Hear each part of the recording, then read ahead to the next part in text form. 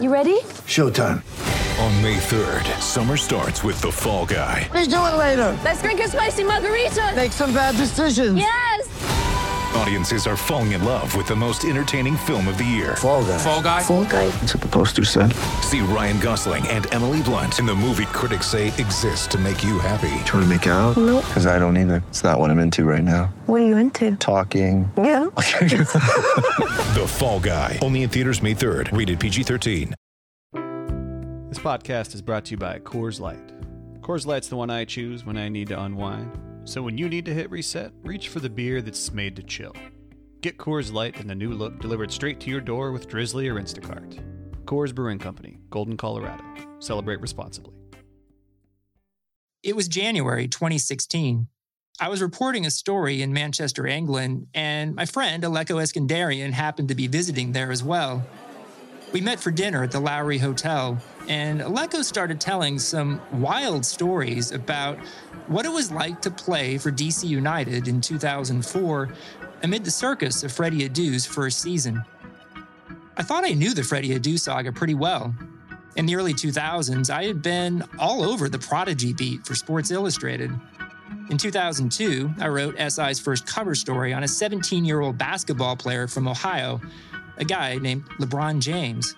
A year later, I heard about a 13-year-old soccer player named Freddie Adu, who was astonishing the people in the soccer community who had seen him play.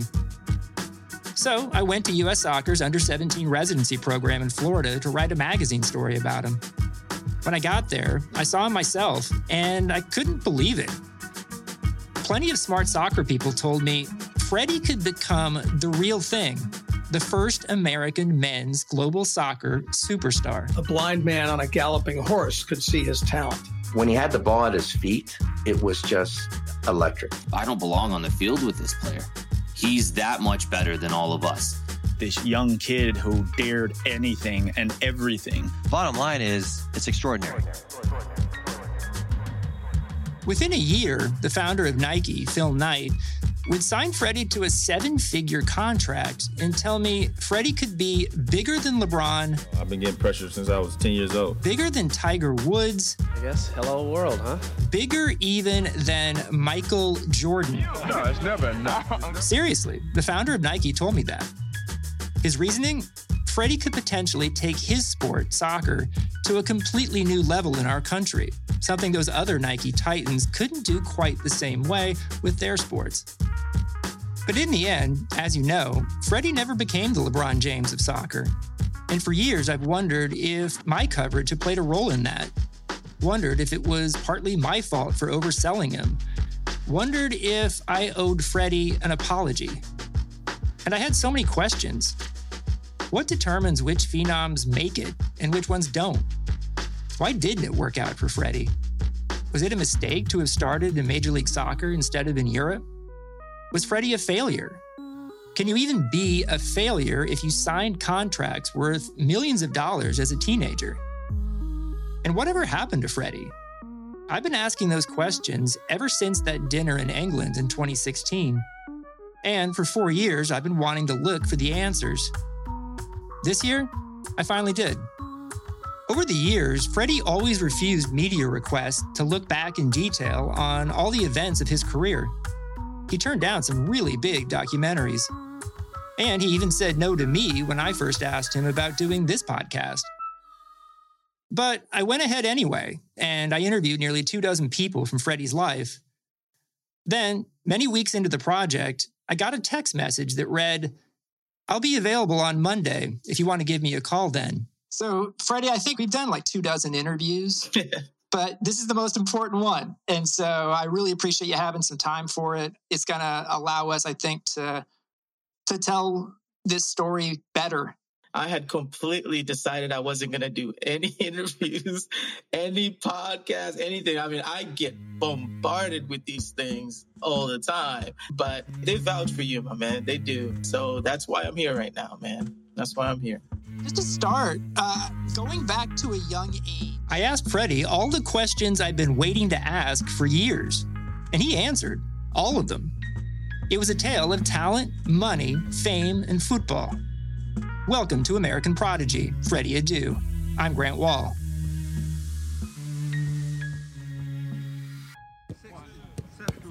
March 2004, Raymond James Stadium, Tampa. I traveled here for Sports Illustrated to witness, of all things, the shoot for a soft drink commercial. But this was no ordinary ad. Here, in the flesh, just off a flight from Brazil, was Pelé, the greatest soccer player of all time. In 1958, at age 17, Pelé scored twice in the World Cup final to lead Brazil to victory. He was the living definition of the term sports prodigy. In Tampa, he'd meet the athlete, the child, really, being dubbed the next one. Because, truth be told, the reason we were here wasn't Pelé. The reason we were here was a 14-year-old boy, an American soccer prodigy. His name? Freddie Adu. Freddie Adu, who's 31 today, was an American prodigy. But like so many Americans, his story has roots outside the U.S. Adu was born in Tema, Ghana in 1989.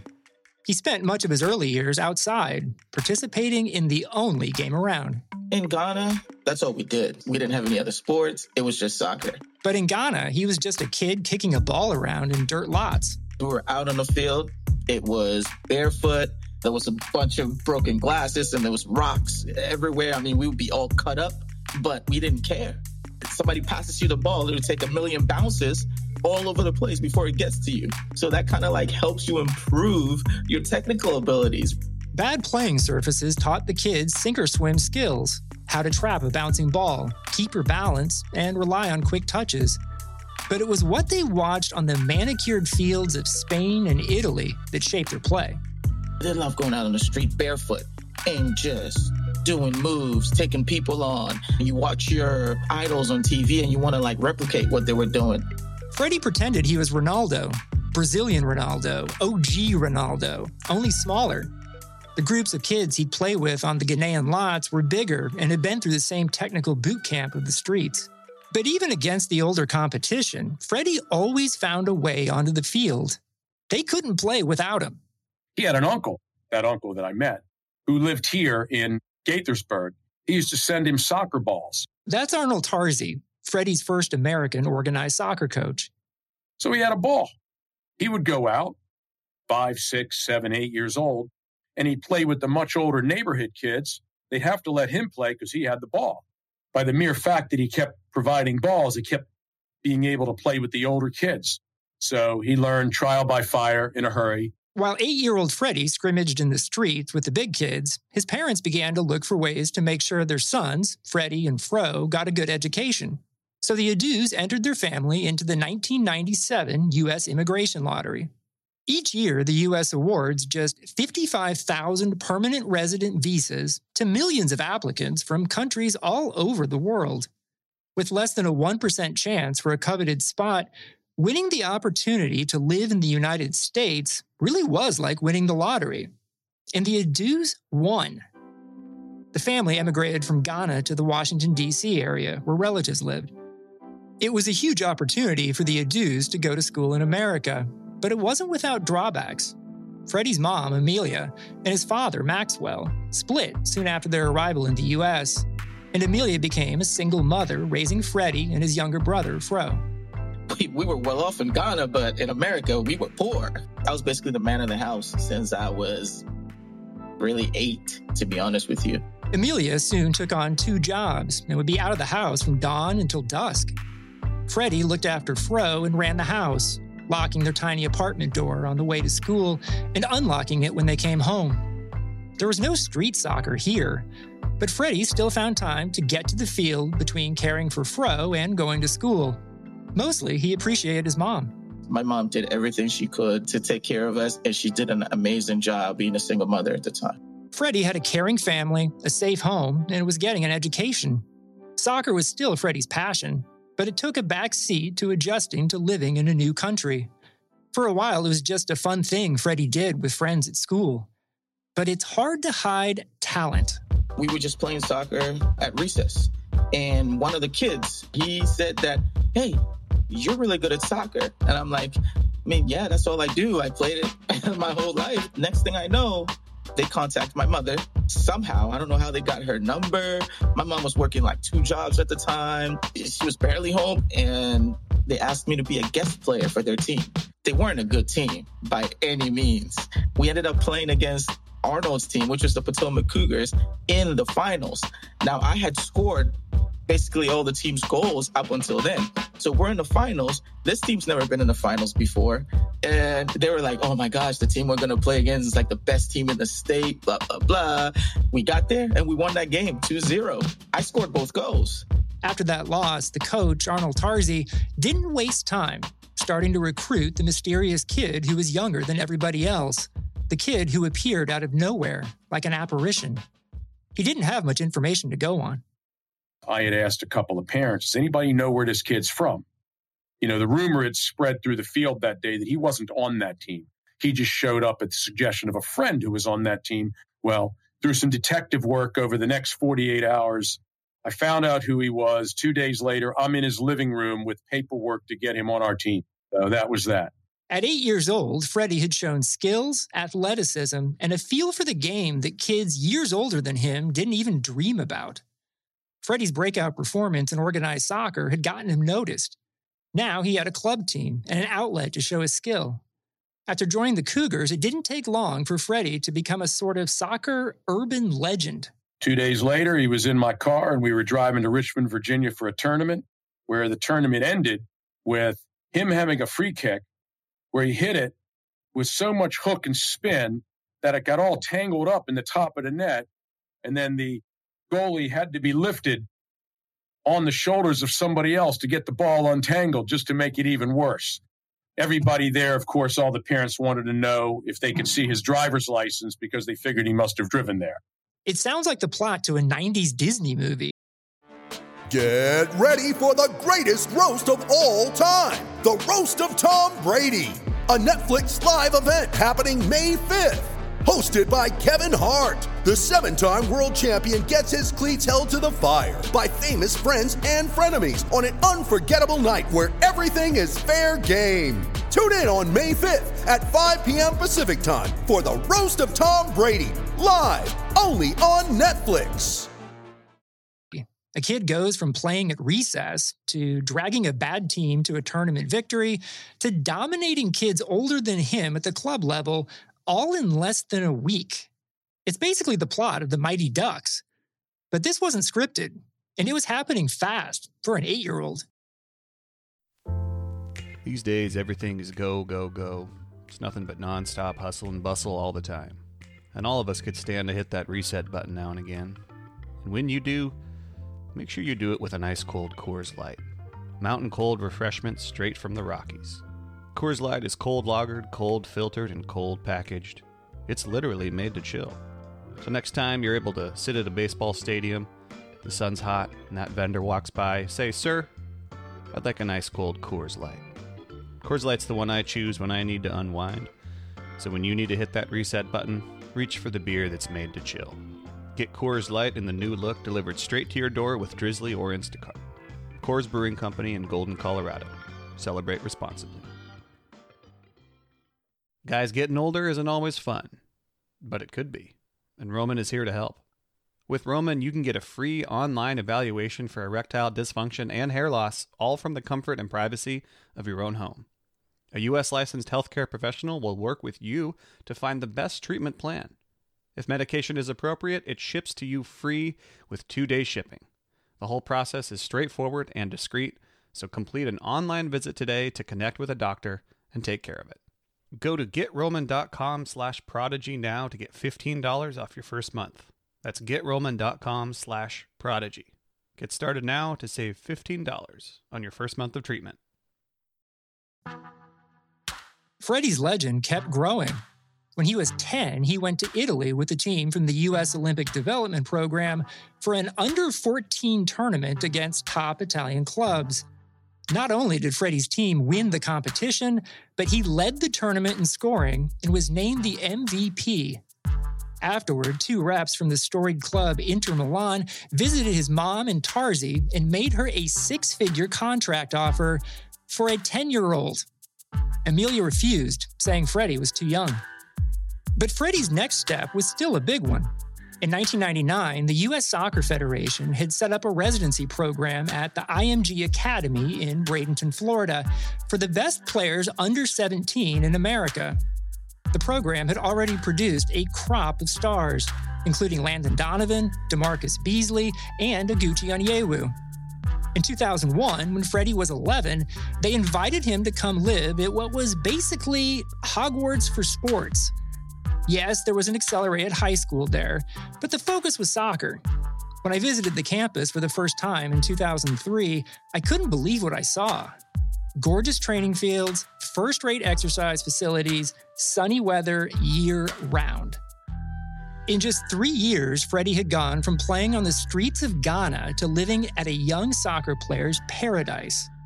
Current Nashville MLS TV commentator and former pro Jamie Watson got to experience the grandeur of Bradenton with Freddie in the early 2000s. It is a sports heaven, IMG. It's got soccer from the men and women's side. There's tennis, there's golf, there's baseball. We lived in a dorm with 3 rooms in it, but just on the other side of it is $1 million tennis court that Nick Bollettieri has built himself that you could look over and see Anna Kournikova training one day.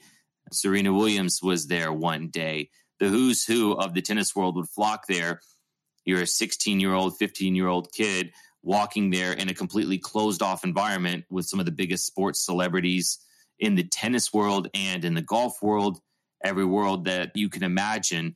At IMG, for the first time in his life, Freddie didn't have to be the man of the house and could focus on soccer. It was just the ideal scenario for a player of his talents, but also his background. That's Thomas Rongen, a current TV soccer analyst. At the time, he was coach of the U.S. under-20 men's national team. You got an immigrant kid that went through a lot in his home country, a little bit of a broken family, poor, then gets all of a sudden in an environment where he's guided each and every day, where they train twice a day, where they play more games together than any other, even club team in the world. That 2 or 3 year was in an environment that not too many other players of his caliber probably didn't even come close to. There was only one problem at first. Freddie couldn't stand it. I hated it. I absolutely hated it. I was 11 years old at the time. Everybody else was already, 14? 14-year-olds don't have anything in common with 11-year-olds. I had completely different interests than they did. So I didn't have any friends on the team. I was just there because my mom, with the help of Arnold and John Ellinger, they all thought it was the best thing for me because I always wanted to be a professional soccer player. So they thought this was the best path for me at the time. Jamie Watson was one of the 14-year-olds, but he understood where Freddie was coming from. Even for the bigger kids, the opportunity at IMG was equal parts exhilarating and intimidating. It's a sports heaven, but when you're in the midst of it, to be honest, it's a difficult prospect because it is a stark contrast from what everyday life is like before you get there. And if you don't have the proper mindset going into it, it can be a daunting task. But if you were up for the challenge, it was the single decision that changed the entire trajectory of all of our careers. In 2002, John Ellinger was the coach of the U.S. under-17 team, the first national team Freddie would play for. He was watching Freddie closely to see how he'd react to Bradenton's challenges of better competition and an exacting environment. Being so young, socially, you were worried, how is he going to do in this environment? He did well. I mean, his always thing was, Coach, if I'm good enough, I'm old enough. And we kind of used that all the way through. Despite not making friends and being hundreds of miles away from his family, Freddie wasn't completely alone at IMG. He met Trevor Moawad, a mental conditioning coach at IMG Academy, whom Freddie's mom had encouraged to help her son. Freddie's mom came up to me and said, I'm so grateful and thankful that you're here. Make sure you stay in Freddie's life significantly. And I said, absolutely. And then it got quiet and she looked at me and she said, forever. And it was a really weird sort of foreshadowing moment. Moawad is well known these days for his work with NFL quarterback Russell Wilson and the Alabama football team. But he also became a confidant for Freddie, serving as a mentor and friend for an 11-year-old who hadn't made many friends yet. Freddie was in pretty much every week multiple times to hang out or to work throughout the 3+ years. I think it was probably the longest tenured because of his age in Bradenton. Unburdened from being the man of the house and surrounded by the rising stars of U.S. soccer, Freddie focused on his game. Despite playing up with teenagers at age 11, he had always been the best player on the field. At IMG, he wasn't. Yet. When I first got there, I wasn't even top 10. So I had nothing to do but to work on my soccer game. And that's all I did. 6 to 8 months in, it got better. It got much better. You know, the guys saw that I was good at soccer and they started taking to me a little bit more. I became one of the best players there 6 months into it. One of Freddie's new friends was Jamie Watson. Watson arrived at Bradenton with a broken foot and was rehabbing during Freddie's early stages there. When Watson was healthy enough to take the field, he saw a focused, hungry Freddie Adu. He's the best player I'd ever seen. And if anybody tells you at 14 years old that they've ever seen a better player, they're lying to you. I watched him in training rainbow the ball over players. And these are some of the best players in the world, right? Where there's 30 players down in this residency program, handpicked from scouts all around the country, and it looked like it was in slow motion for him. I remember just being almost in awe at times of just how good he was. Freddie wasn't just good against other gifted kids either. The U.S. Under-17s played all kinds of teams, including friendlies against professionals. Even then, Freddie caught people's attention. Here's John Ellinger. We played against this team from Finland. They were there in Bradenton for spring training, preparing for the start of their season, obviously in Finland, and they had made it into Champions League. So they were at the top of their division. And Freddie beats 4 adult male defenders in the box. He gets fouled and gets a penalty kick. At halftime, I just said, Freddie, I can't wait till you're 13. Once Freddie turned 13, those moments of brilliance became even more commonplace. By 2003, Freddie's legend had spread beyond the IMG Academy. That's when I heard about him. Convinced I had another LeBron James on my hands, I persuaded my editors at Sports Illustrated to send me to Florida and interview Freddie and watch him play. His skill was incredible, both in person and in the videos they showed me. Respected coaches said he was the real thing. And when I finally interviewed Freddie, his charisma was off the charts. After we were done, I called my editor from the parking lot and said, "You aren't going to believe this kid is real." But he is. But the biggest question most people had then was, is he really 13 years old? Part of that had to do with where Freddie was born. Over the years, a large number of standout soccer prospects from African countries have later been shown to be older than they said they were. The reason for misrepresenting your age is simple. The younger an athlete is, the more potential that athlete has, and the greater the chance of earning contracts with sports teams and endorsement deals. For that Sports Illustrated story I was working on, we even hired someone in Ghana to independently locate Freddie's birth certificate. As with a lot of kids born in Ghana, Freddie's certificate wasn't filed until a while after his birth. But the one we located had the birth date he stated. In the end, we reported that we couldn't find any evidence that he was older than he said he was. But the questions would persist, as legends tend to sprout myths and conspiracies. Freddie's legend continued to grow, and it extended even to Manchester United, the most popular club in the world.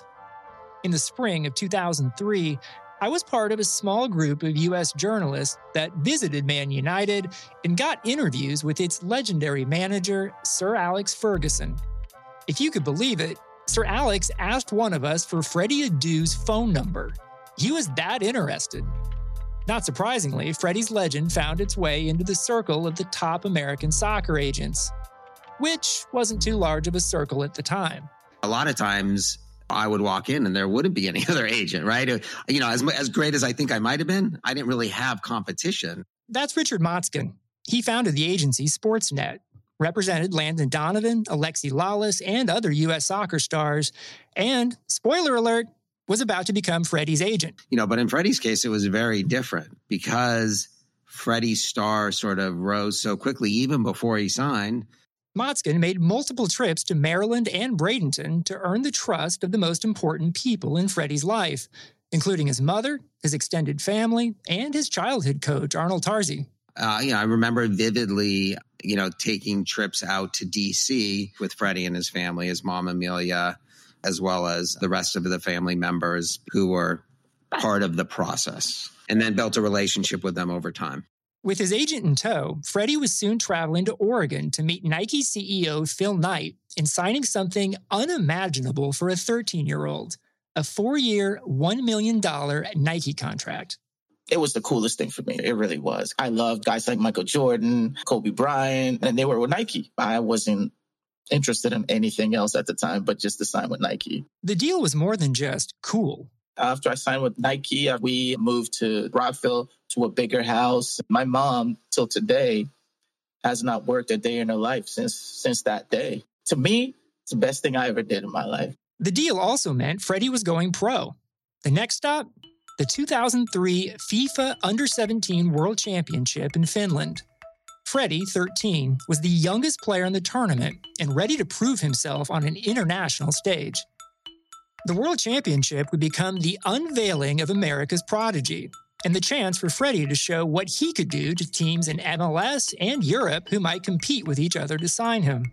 Sports Illustrated didn't want to pay to send me there, but I was so intrigued after my story from earlier that year that I paid out of my own pocket for a plane ticket to Finland.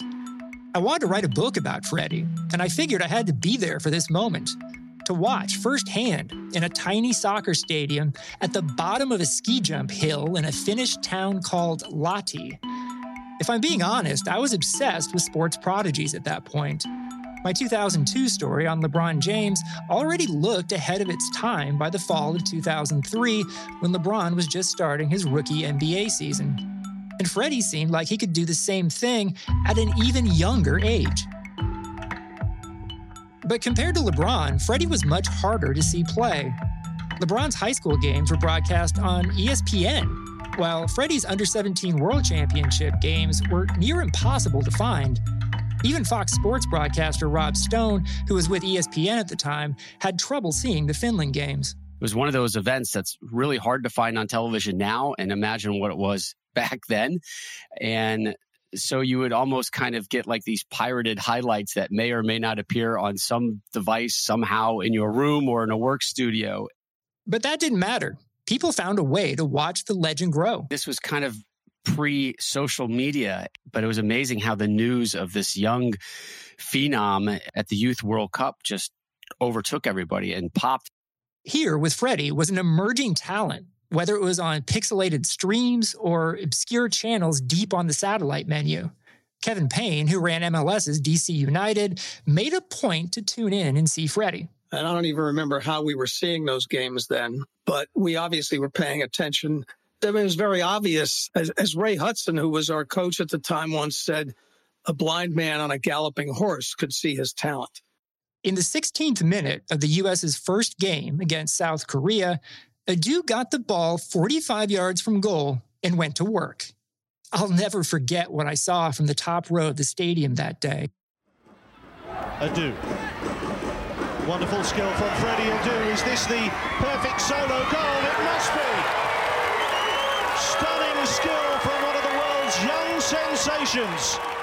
Starting with his back to goal, surrounded by South Koreans, Freddie turned and attacked. With lightning-quick dribbles, he split 2 defenders, darted forward, and beat 2 more. The goalie was rushing at him, but Freddie pushed the ball wide with his favored left foot, beat the keeper, and finished with a breathtaking whoosh that defied the imagination. I couldn't believe what I was seeing. A Premier League scout sitting next to me turned and said, "He's going to be the best player in the world someday." It reminded me a little bit of Johan Cruyff's goal in 1980, Washington Diplomats against the Seattle Sounders. That was awarded the goal of the year. He gets the ball almost in the same pocket, so he breaks 2 guys. Yeah, Cruyff with that tremendous acceleration, breaking through 2 defenders. Great clean first touch, second touch, change of direction and change of speed. Now easing up, displaying the coolness as he cuts to his left. And then he slaloms like Freddie around some people. Timing superb, beating the goalkeeper Jack Brand to the right-hand side of the net. Goal of the year for Johan Cruyff of Washington. When I saw that, first flashback I had was, wow, that was Cruyff-like. While Thomas Rongen saw the ghost of his old teammate Johan Cruyff, the greatest midfielder of all time, that goal was only the beginning. The U.S. would go on to crush South Korea 6-1, and Adu had a hat trick. Even Freddie was surprised. Finland was where I knew I could be really, really, really special. The fact that I was able to do what I was able to do, that really opened my eyes to the possibilities. As the blowout unfolded, Freddie's agent, Richard Motzkin, and MLS Deputy Commissioner Ivan Gazidis sat next to each other in the stadium exchanging wide-eyed looks. Gazidis, who's now the CEO at AC Milan, shook his head and smiled. It's almost an inevitable, immutable law that when you're trying to sign a young player and you are just entering into discussions that they're going to have some breakout performance right in front of your eyes while you're sitting within eyeshot of their agent. It's an immutable law. Obviously, Rich and I know each other well, and we both knew what was in front of us. And we exchanged a knowing look at each other. After each goal, him looking at me and just like with his face, oh my God, the price is going up. On one hand, obviously being happy for the U.S. and for Freddie because it's ultimately good for American soccer. But on the other hand, sort of just looking at me a little bit with this chagrin look going, okay, Rich, what do you want? MLS and soccer clubs from around the world watched as Freddie finished the tournament with 4 goals, leading the U.S. in scoring before the team lost to Brazil in the quarterfinals. With his performance in Finland, Freddie had shown he was ready to sign a pro contract. Freddie was being offered professional opportunities, and it was clear that he was going to do that. And the question was he going to do it in Major League Soccer or was he going to do it in Europe? Adu and Motzkin had more leverage than ever. And it wasn't a one-party bidding war. Motzkin's phone was ringing with calls from clubs all over Europe. There was a lot of conversations, not only with MLS, but with foreign clubs at that time as well. Inter, AC Milan, PSV, Ajax, Chelsea, Man U. They were big-name clubs. FIFA has rules preventing the transfer of minors between countries, and Freddie was still only 14 years old. But those regulations were relatively new and not entirely adhered to. There were a lot of questions about the FIFA regulations and so on, but there were probably ways to step to the side of those regulations. This would have been, Freddie was on a development path, so a club that was signing him in Europe wouldn't necessarily be expecting him to play straight away. The European clubs had more resources, more clout, and dealt with kids Freddie's age all the time. MLS, on the other hand, had the comforts of home and the ability for Freddie to play first-team soccer from the start, something that was very important to Freddie. I just loved touching the ball, man. Do moves, shoot the ball. I love the feeling of when you hit a ball and you catch it just right, the feeling that you have just blasting the ball into the net or just a great pass over the top of, a great through ball. I loved all of that. It was what I was born to do, man. It was. As a prodigy, Freddie had been playing regularly, starting every game from the Potomac Cougars to the under-17 national team. Freddie loved playing time, simply loved playing the game. With a European club, Freddie would probably sit, or at least be on the reserve team. If he went to MLS, Freddie would play, possibly from day one, and be the biggest star in the league. It is with enormous pride and excitement that we announce today that Major League Soccer has reached a long-term agreement with young Mr. Freddie Adu, one of the most accomplished young soccer players in the world. Ultimately, Freddie signed with MLS on the condition that he get to play at home for DC United. The league agreed to that. And as a single-entity organization where all the owners are in business together, they forced Dallas, which had the number 1 overall draft pick, to do a trade with DC United for the rights to pick Adu. Kevin Payne ran DC United. Well, I don't think they were particularly happy about it, but basically they didn't have a lot of choice. We did have to give up real value to Dallas. It wasn't something where the league just said, here you go. On November 21st, 2003, Freddie signed a deal with MLS paying him $500,000 a year, one of the league's highest salaries, with the understanding that DC United would take him in the upcoming draft. How did I feel at the time about Freddie deciding to sign with an MLS team? It made sense to me. FIFA rules, new in those days, were made to protect young players and prevent them from moving to a new country before they turned 18. So Freddie might not have been able to sign in Europe even if he'd wanted to. Besides, from my perspective, Freddie had already handled himself fine in friendlies against older, professional MLS teams. Moving up to competitive games would be a challenge, but it didn't seem like one he couldn't handle. Still, when he was presented as an MLS player in New York City, the 14-year-old kid wanted people to know that going pro didn't necessarily mean he was growing up. You know, I do all that stuff my friends do, and that, I don't want that to ever change. I don't want it to get too serious where I just, you know, everything's business now and then I can't be a kid. You know, that would just burn me out. I don't want to get burned out. Nothing about that kid had changed when he took the field in Tampa a few months later for the commercial shoot with Pelé. As I watched from the side that day, Pelé hid behind someone and jumped out to surprise Freddie, who had no idea the Brazilian legend would be there. Less than 2 years earlier, I had seen 17-year-old LeBron James interact with Michael Jordan, and this moment felt similar, charged, momentous, the past and the future of the sport. Freddie jumped into Pelé's arms and they posed for a picture, one that I used to keep on a wall of my apartment. They shot the commercial that afternoon, and they seemed to have fun. And when they were done and saying their goodbyes, Pelé leaned in and said something to Freddie. I couldn't hear at the time, so I asked Freddie what Pelé said. Don't let them change you. Keep working on your game. Keep working on what makes you different and what makes you special. It was great advice, but in this country, I think it caused me some problems.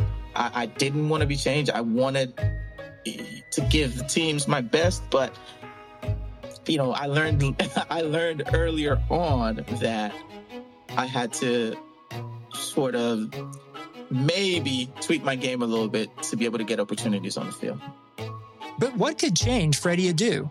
Soccer is going to explode, and it's going to be around this kid. I remember the league calling him the best player of his age in the world. The next Maradona, the next Pelé. Felt like we were the Beatles. Everywhere we went, it was the Freddie Show, and fans were flocking to the hotel in the lobby. This is the savior. This is going to be the player that takes us to the promised land. And with that came the expectation, and with that came the pressure. That's next time on American Prodigy. This Blue Wire podcast was hosted, reported, and co-written by me, Grant Wall. Harry Swartout produced and co-wrote the show. Reed Redmond and Jeffrey Besoy provided production assistance. Brian Decker scored the podcast and engineered the sound. John Yales and Peter Moses executive produced the show. If you liked American Prodigy, subscribe and give us a rating and a review. It helps the podcast get to more people. Or you can go all 2004 on us and simply tell a friend.